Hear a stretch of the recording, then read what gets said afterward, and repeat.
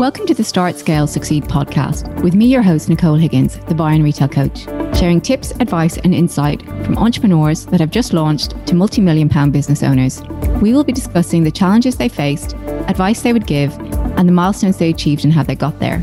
Also joining me will be a broad range of experts with some tips and practical how-tos, episodes that will help your business grow and to enable you to live the life you crave. The types of experts that you'll hear from will be those that you will find beneficial as you start and scale your business, from branding and social media experts to mindset coaches and PR and marketing. There will also be solo episodes from me discussing a variety of topics from sourcing to maximizing the profit in your business.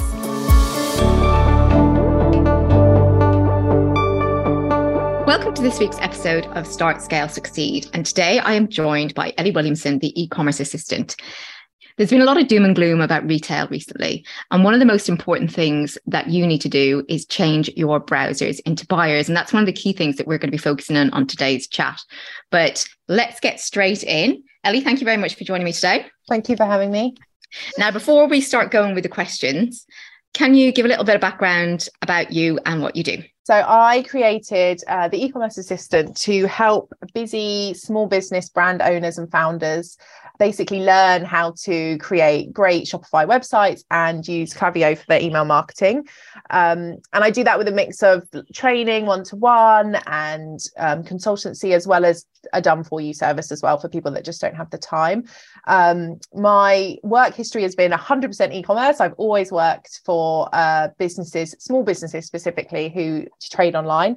So I've had a really unique experience where I've been able to get stuck in, like a small business vibe where everyone wears many hats and see the background of the, how people run an e-com business. So it's not just about the website and the marketing, that end point. I've seen the warehouse and the operations and the supply chain, and I've been able to sort of experience it all in lots of different small businesses, and then been able to take that experience to now help other small businesses, myself specifically with their Shopify and Klaviyo, but with that bigger understanding. And I think that's what makes me unique, I suppose.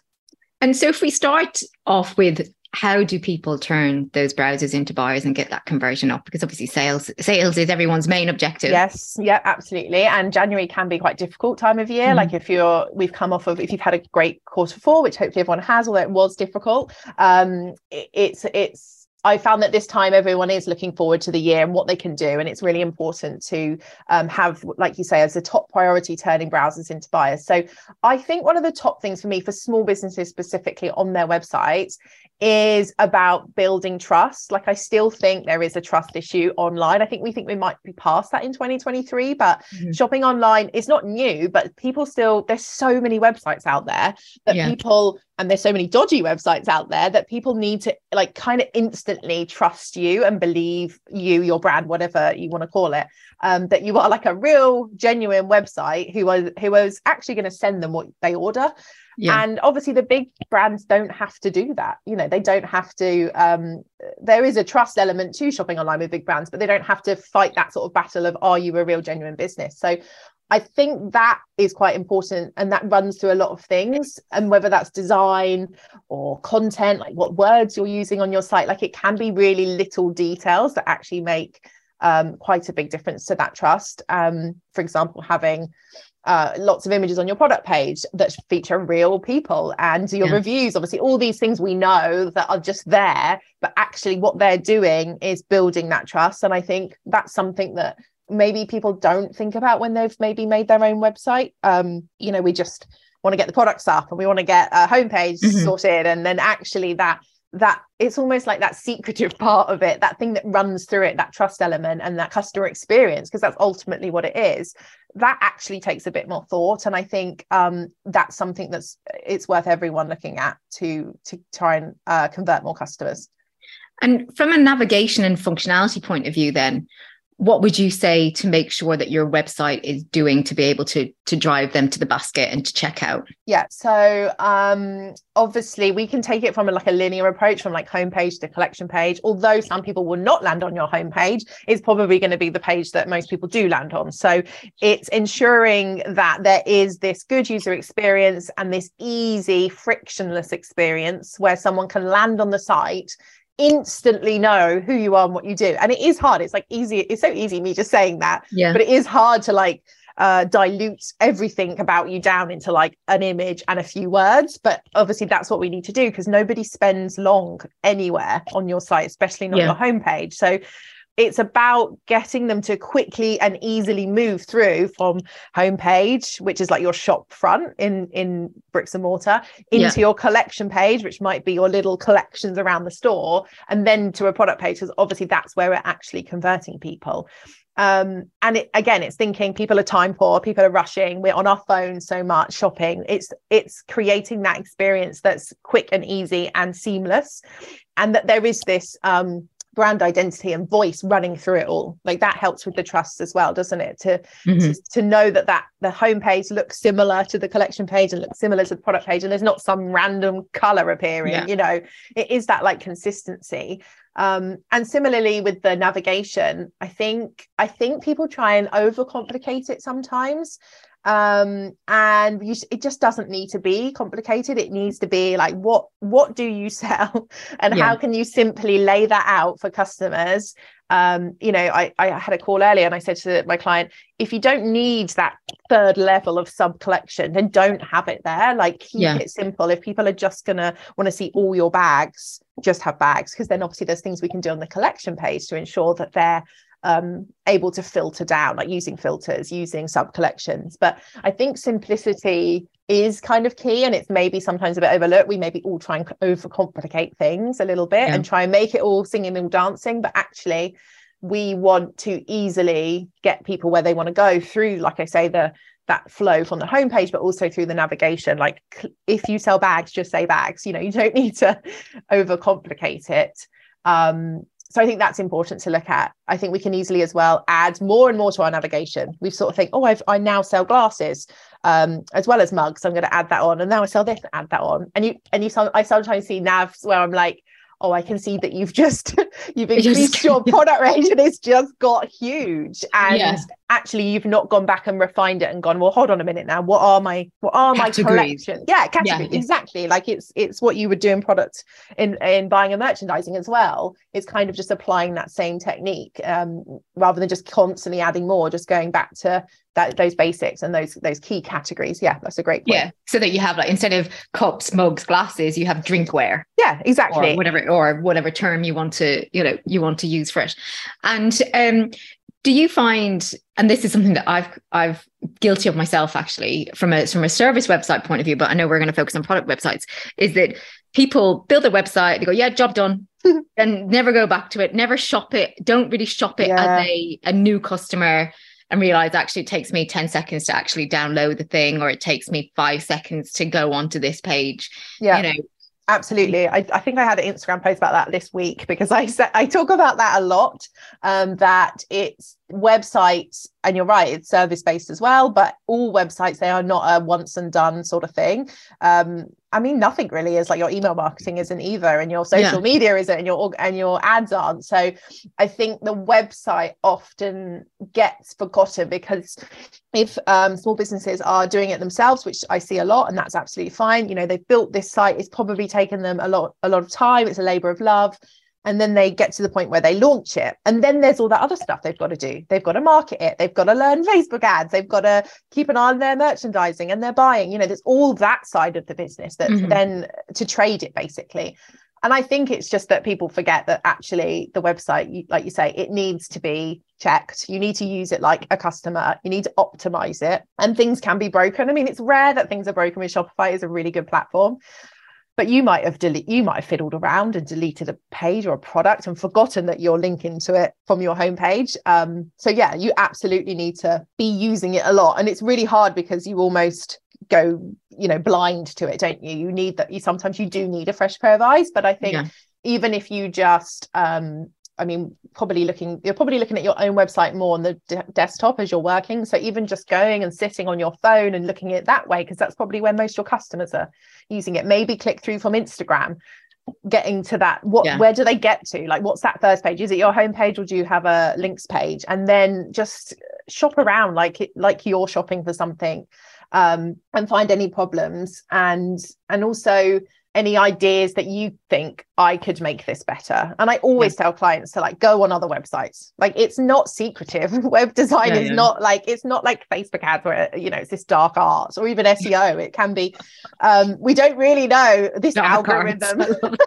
You know, it's that's all, even to me, and I obviously have an understanding of it because of my job, but I feel like websites, it's all kind of out there. Like if you love shopping on whatever website and you constantly buy from said website, well, what do you like about it? What is it that the product page has, or the collection page, or even the once you check out, what do you like about their emails and their post-purchase sort of flows and things? So, and actually I just say to people, go and look at what you like. Look at big and look at small, and especially big. Yeah, and I think because they would have spent the money, the time, the investment, getting it right, getting it wrong. And I think as well, when I think back to websites I like shopping on, it's generally because they're easy and simple. Do you know what I mean? They don't have loads of different things to navigate, you know, they're quick to load, all that kind of thing. Before we started recording, we talked a little bit about data and looking at the data. On a weekly and monthly basis, what kind of data would you say people need to be looking at? I would think most people probably aren't looking weekly, and it depends how much traffic and sales they're getting, whether they even need to, because sometimes I think it's best to go, do you know what, just look monthly, and at least you'll do it, because a lot of people I speak to, it is a big leap almost to start looking and understanding the data. I mean, that's the hard part, isn't it? We can all just look at it. So I think weekly or monthly, depending on your sales at this point, Shopify is great. The analytics, even if you just say, I'm just going to use that, I'm not going to try and understand Google Analytics, especially with all their changes coming up. But even if you just said, I'm just going to focus on the Shopify Analytics dashboard, even just what comes up on that screen. So your traffic sources, your conversion rate, and also when you look at conversion rate, looking at each step of the journey. So what's your percentage of add to basket? What's your percentage of reach checkout? And then your actual conversion rate to placed order, like looking at each one of those. Yeah, because you can see where they're dropping out then. Exactly. You might need to do. Absolutely. So that's quite simple to see, like, where's that big drop? And I think all these things like orders, whether it's returning customers or first customers, like I say, all those things just come up on your dashboard. I think the difficulty is, if you just looked at that now, what does it mean if you're not comparing it to something else? So if what you really need to do is perhaps make your own report, or just an Excel doc or something where you're actually plotting it each month, because what you can then do is say, well, what's the change from last month? So if your conversion rate is always 3% and then suddenly it's 1%, I mean, that's quite drastic. You would think maybe there's a problem.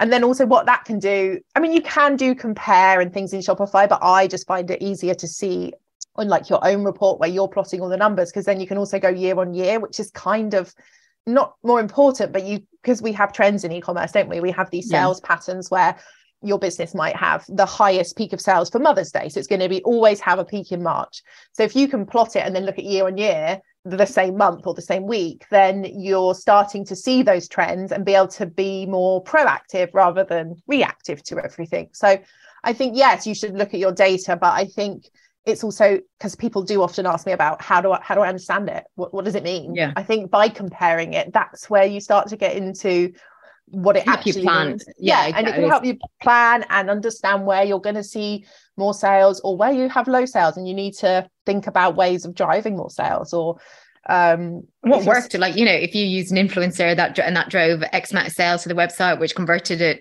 4%, that if you want to take that same amount of cash this time next year or whatever it might be, then you need to have that kind of marketing in place, or else your sales are going to be down. Absolutely. Can you just then, with those reports, can you just export them and create into Excel and create your own sales reports? Yeah, you can export them. I mean, this is where you might want to use Google Analytics to get like more data. But I just think if people are starting with this, and if it is quite a barrier, then jumping straight into Google Analytics can just be a bit scary. So I think looking at the Shopify dashboard, export if you need to, or even just create a very simple spreadsheet with, columns for conversion rate. And you just pop in, right, what was the conversion rate for December? 2%, great. Then at the end of January, what next column? What was the conversion rate? And even just plotting it yourself like that, you'll start to see those changes and trends. And like you say about if you've done a special promotion or run an influencer campaign, or any other type of marketing, if you note that down, then next year when you don't see that peak because you didn't do it, you won't be like, oh, everything's failing, my business is terrible. And it's all my fault, or exactly. I need to close down. Yeah, like, actually, you'll go, no, hold on a minute, I launched a new product but I'm not able to do that this year, or I worked with like you say, an influencer, and they brought in this amount of sales. So it's almost just like, and we do forget like what's happened. So it's just seeing those peaks and troughs that we all get in our business, and then being able to understand them and plan for them, and plan things like discounts throughout the year. Like, we don't want to be discounting all the time. I've seen a lot of posts about that even in the last week, probably because we're in January. And if you've plotted all that and you've seen last year's sort of plan, even if you just go back and do 2022 and sort of plot it out, and you see this chart of like peaks and troughs, then you can say, well, should I offer a discount when I get a load of sales? Probably not, so I think they would have bought anyway, so there's no point giving away which is why I think Black Friday is becoming a bit more of a contentious subject, because are those sales always used to happen? We've never not had a Christmas peak. It's just, I don't know when Black Friday started, but in the last 10 years it's become this almost obsession, hasn't it? And it's like, actually, before that kicked off, we definitely always had seasonal peaks in Q4. So it's just brought things forward, I think. I think it's brought it earlier, and it's made a more concentrated, high traffic period in one, you know what I mean? So it's kind of right, everyone's shopping, whether they are buying discount or not, they're online at that time, because they're seeing what's around, whereas before I think it was much more spread out, over the time period. It's kind of Black Friday has made people shop earlier. Yes, definitely. To avail the discount. Or to avoid delays and things like that. And well, especially the postal strikes and everything else that was happening. And what are the ways that you can ensure? So obviously we know to retain new customers and attract new customers can cost us more money with advertising and all that. What about retaining our existing customers and getting them to come back for more? What are ways that we can do that? So I think that's where you're going to probably turn to your email marketing. Obviously, that's become a lot more popular again in the last sort of year. And I think it's going to be a massive focus for lots of businesses this year as well, as we sort of not move away from advertising and things, but it's just, I guess, diversifying the marketing you're doing and understanding that email is definitely the place to build customer retention and build that return customer rate. Obviously, there's things on your website you need to make sure are working, but I think if they've got through that first purchase, we're going to assume the website's okay, it's working, and that's where we're going to turn to email. And we're not just going to send sales emails. We're not just going to send discount emails or buy this.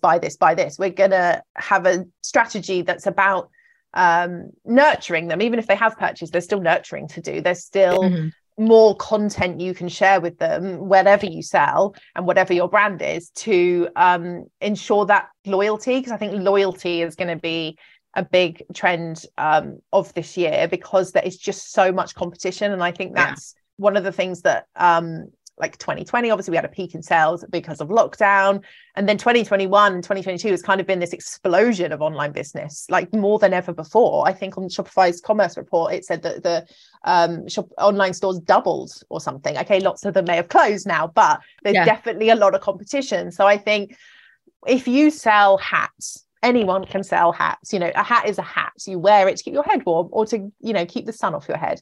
But it's about your brand and what more you do for your customers and how you speak to your customers, and being the go-to brand for a specific hat, or what more do you bring that's going to make that customer kind of like remember you and appreciate you, because it obviously is more about just selling an item. It's the branding, it's the story, it's the person behind the brand. I mean, most small businesses I work with, it's just them. So if they can feel like confident enough to sort of come out and show themselves, you're building that human connection as well, aren't you? And I think that's super important to ensure customer retention's there. And then what about, so obviously email marketing is something that some founders shy away from. What would, if you were saying, right, okay, just please, what's the minimum? What's the minimum you should be emailing? In terms of campaign emails, like sending out, I would say if you can do once a week, That would be amazing. I think once a month is just too few, because if you think about that in terms of a year, that's only 12 emails. And well, if I'm saying, right, okay, let's say if they're going into sale, they're sending an email. If they're doing a promotion, they're probably sending an email. But those kind of just check-in type ones, the nurture ones, not the essentially, I know every email is probably a sell email or has a part of a sell email, or but not the ones that maybe have a specific we're on sale, you know. I guess then that is still once a week in a way, because it's like, it's about structuring, isn't it? Those emails to be, you wouldn't have hopefully 4 in a month that are, you might have those months where there's extra because of a sale or a new product, but those 4 normal emails in a month, let's say a quiet month like February or something, if you're not selling anything for Valentine's, there would be that mixture of emails. So there might be an email that's just about, if you sell clothes, let's say you sell t-shirts, there might be like a styling email that's about other brands. It's not even just about your brand, so it's very unsalesy. There might be I have a client that does like a weekend style email, which I love, because it's like showing her behind the scenes. Like getting a little bit of a magazine, I suppose. Yeah, it's quite editorial actually when you think about it, and that can apply to different brands. But I think aside from campaign emails, whether it is these nurture emails or behind the scenes or sales, there is, if you've got automated emails and flows set up in Klaviyo, then they're doing a lot of that work for you as well. So they are going to be more targeted, because they're going to be triggered by some sort of action, whether it's joining your list or making a sale. So actually what those emails can do is kind of more of that nurture work. So, and you said about customer retention. So if someone's ordered once and you sell a food-based product, you're going to roughly know when they need to replenish that.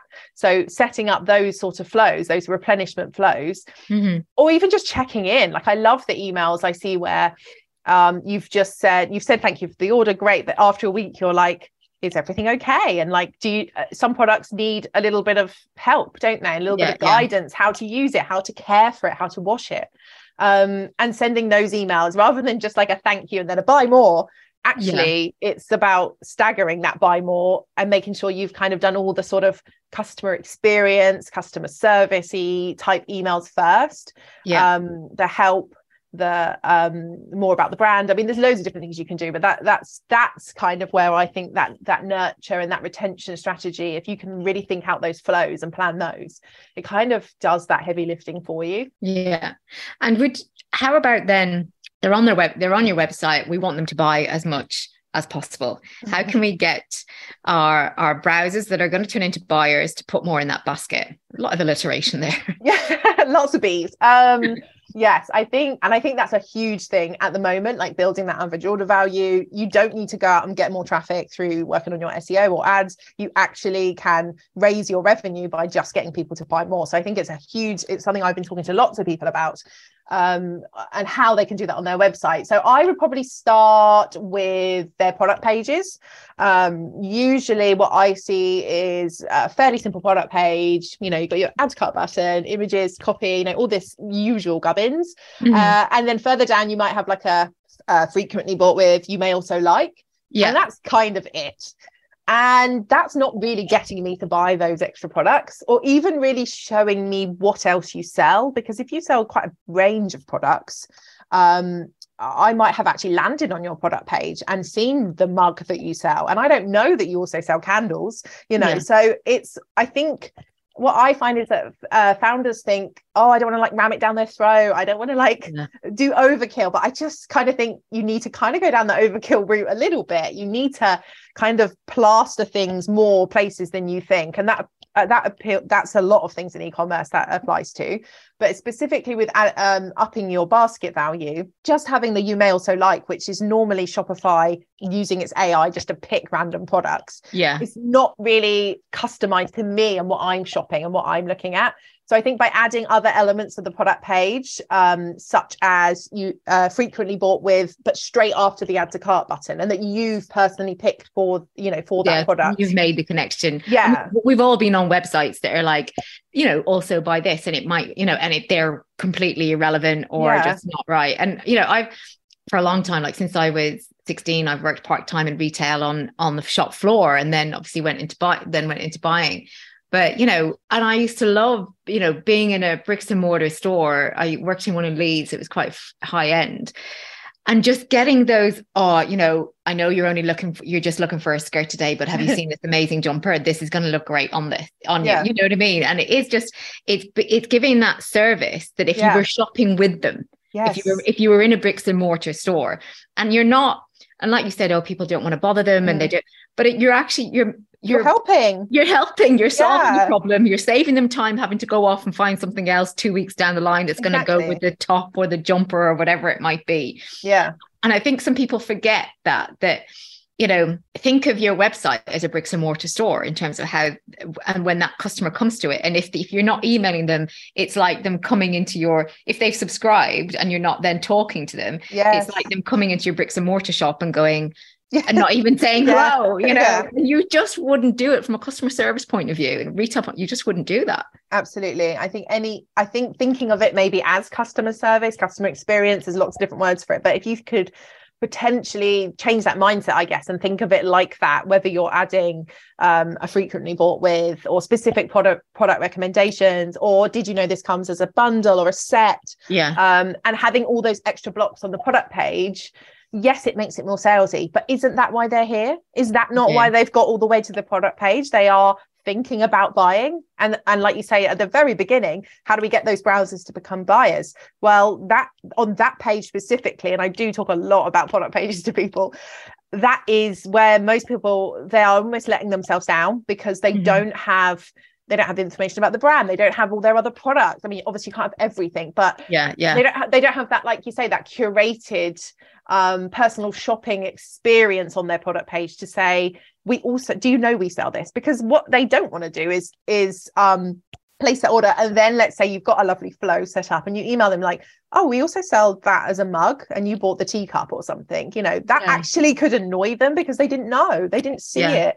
And I think we forget that people are on our sites for very short time. They spend very small amount of time on pages individually. If you look at your data on that, it will be like seconds sometimes. And we want to keep them there. We want to keep them shopping. We want to keep them on our site, moving around easily. So that is part of navigation and other elements we've already spoke about. But also those product pages, we want to get the right things in front of them at the right time. So, and that's all about relevance and personalization, isn't it? So just having a you may also like block at the bottom of your product page that you've not even curated, like that's just not good enough. It's not gonna, that's not going to drive your average order value at all.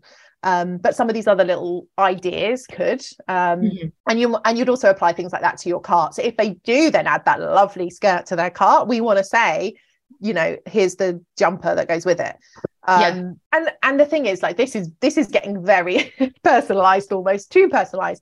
Most people who I work with, they cannot possibly curate a matching product for every product, and I totally get that. So it's almost like, okay, well, that's the dream. How can we make that like a reality right now? So even if you just had one upsell in your cart for like one key product that kind of maybe goes with everything, or is that basket builder, like, you know, you've said about working in stores, what do most stores have at the tills? You know, little basket builders like socks and lip balms and, you know, so whatever you sell, is there something that you can use as that basket builder, or it pushes there's little impulse purchases?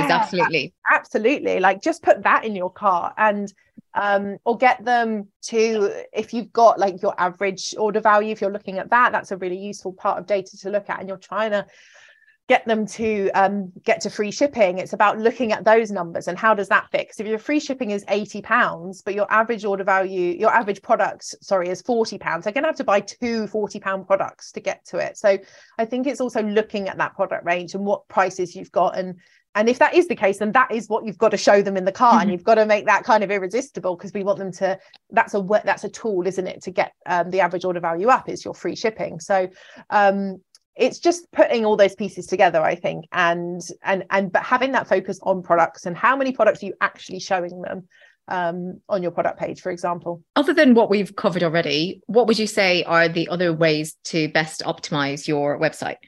So I would definitely tell everyone to start with their product page, for sure. Like, just look at that, look at all the things we've just spoken about, look at other websites, look at the big guys who've spent the money, look at what's there now.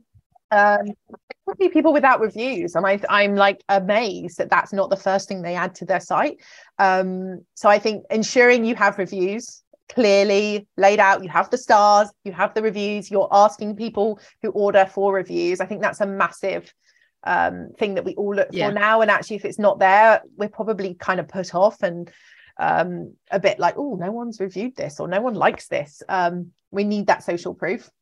I think looking at the journey, like we've spoke about as well, moving through the site, I think images is probably a big one for people to have a look at. I know not everyone can afford to have, professional photo shoots, but what images are you showing? And specifically, I guess, again, moving to product pages, do you just have a white background shot of your product, or do you have lifestyle shots and different views of the product, close-ups? Do you have it something that gives it a size perspective? Because a lot of sites don't do that, and we've all done that at the supermarket shopping online, where we get we think, oh, that's going to be huge, and it's tiny. Like everyone's done that. And also using like your your customer images on product pages to show, especially with things like clothing. Like if I just see it on a model, or even just like maybe a hanging shot, I can't really see how it's going to fit me. Yeah. And I think that's probably the hardest thing about selling online, whether it's clothing or food or candles. If you want to feel it or touch it or smell it or taste it, how do you portray that online? So I think it's thinking about what you sell and then what would help the customer. So if it is clothing, it's all about fit, isn't it? Size and fit. Yeah. And how do you get that across? Yes, size guides. Yes, measurements.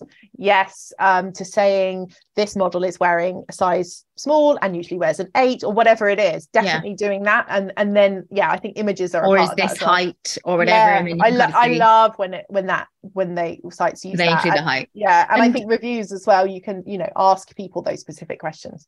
You can say when they review, did you find this fit big or small? And that really helps. And what is Shopify 2.0 in very layman's terms and very succinct? What is it? Okay, so Shopify 2.0 is still just Shopify. It's not something new. You don't have to change platform. It's still Shopify. It was just a major update to their operating system, which is Shopify. So it was summer 2021. So actually it was quite a while ago now. Yeah. And it just was a major change. So Shopify are always making little changes. Sometimes you'll log in and something's changed, something's moved, something's updated. But Shopify 2.0 was like the biggest major change they've made. And what it has enabled small businesses to do is create better websites, basically. So some of the features have meant that you can now create a more customized, branded, interesting website and the main thing I talk about with small business is because of something called Sections Everywhere. So Sections Everywhere is how you've always made your homepage on Shopify is drag and drop all these lovely blocks or sections, as Shopify call them, to create like a really nice homepage. That's always been a plus for Shopify. But now you have that ability across your whole website. So before, where people were having to build pages or product pages using apps to make them look nice and add extra features that we've discussed on the call so far, you can now do that with Sections Everywhere. So you can add those blocks so easily, like it's just drag and drop. It's kind of unbelievable that Shopify didn't do this before, but that's probably the main part. There are other changes to the system with things like meta fields. So you can now create more specific relevant content for your product pages using meta fields. So if previously you've had to have the same care information across every product page, well, now you don't. You can actually create that quite easily. I mean, you will have been able to do it with lots of different apps and maybe some coding changes, but now you just use meta fields and you can have that really relevant product information on each page. So I think they've basically just made it more customizable, more personalized. I find it easier to use. It's just that not many people seem to know about it. And I don't think Shopify have done a good enough job with promoting it. Yeah. And telling the people that trade with them and have their websites with them and spend money with them. Obviously, they haven't actually gone, do you know that? And it's free. If you're on a paid theme, all you have to do is update your theme and you don't pay for updates. So I think there's just been this lack of like communication in terms of why update and why is it good and how much better you can make your website with them. I just think they've lacked massively with that. So people don't really know about it. Okay. And I know that we've covered a lot, but there's two more things I want to ask you is Shopify have released a 60-page trend report for 2023. What are your key, which I know you've had a look at and you've seen, what would you say are your 3 takeaways from that? So there was a lot in that, and I don't expect anyone to have read it. I mean, I didn't even fully read it because it was just a lot, and I was trying to read it like my first day back in January. So the key things are, I think the first one is the obvious one, that it's been tough. The years have not been kind over the last couple of years, and things have been tough. And that is mainly to do with this inflated sales of 2020 and maybe even 2021. And last year being, maybe surprisingly, I don't know, being the year that everything just contracted. So there was this explosion of selling online. And like I said, the online stores like doubled in 2021. And then we've seen that retraction. But what they're predicting through all their analysis is that this year, 2023, there will be growth. The growth is there to have. But I think what it's saying is because of all this competition, this fresh competition now, the market is saturated. So this is where optimizing your website and optimizing your email marketing and making those changes and making your website better and work harder, they're the people that will come out on top. Because like I say, lots of people sell lots of the same products, but it's about making your website better and making your brand sort of shine from that. The other things, the one other thing I picked up on was in regards to data acquisition. So this change in this cookieless world we're going towards. So the way that advertising again kind of had a peak, maybe that was 2020 as well, and that's become far more difficult to do online and to track those results from Facebook ads, for example.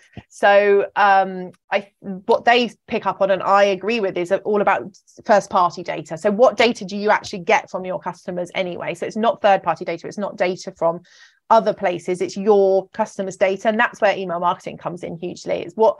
And something like Klaviyo, which is fantastic for what data it automatically pulls through from your Shopify store.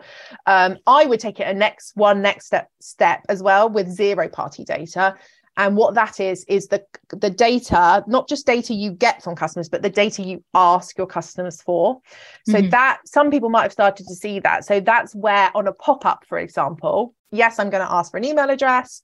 But then on the next stage of the pop-up, I'm going to ask you what you're interested in buying or what your child's birthday is. Like, depending on what you sell, there'll be questions that you can ask your customers at that point and other points during their buying journey. And then you're learning about them and you're gathering that data. And generally, people are quite willing to give that if it's relevant to what you're selling. Obviously, you're not going to ask what their birthday is if there's no relevance to ask that. So I think if you can be really clever with the things you're going to ask them, because then what you can do with that is take them on these different journeys, especially with email marketing, to make sure that if they've come to buy a specific product in a specific range, like just for their kids, and you've got a sort of department store online, then you can make sure they get more child related content, more child's products rather than the adult products or something like that. So I think there's a lot of change with data and how it's used online. So I think the more you can, and that comes back to engagement with your followers and your customers, and the more you can talk to them and use them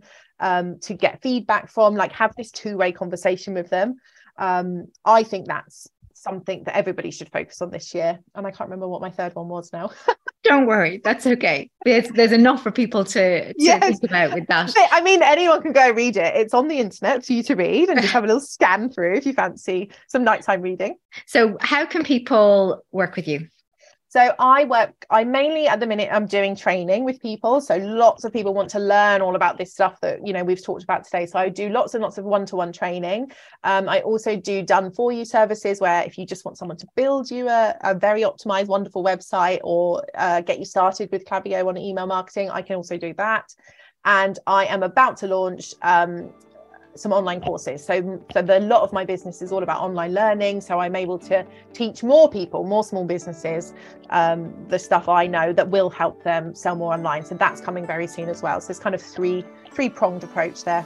Well, that is fantastic. Thank you so much for joining me today. And where can people find you, Ellie? What's your handle? Instagram, The E-Commerce Assistant, and my website as well, theecommerceassistant.com, although that is being updated at the minute, but I will get on it and finish it for you all. Thank you so much. And if you've enjoyed today's episode, please, I would be very grateful if you could leave a review so that more people can listen to Start, Scale, Succeed, and it can help them in their business.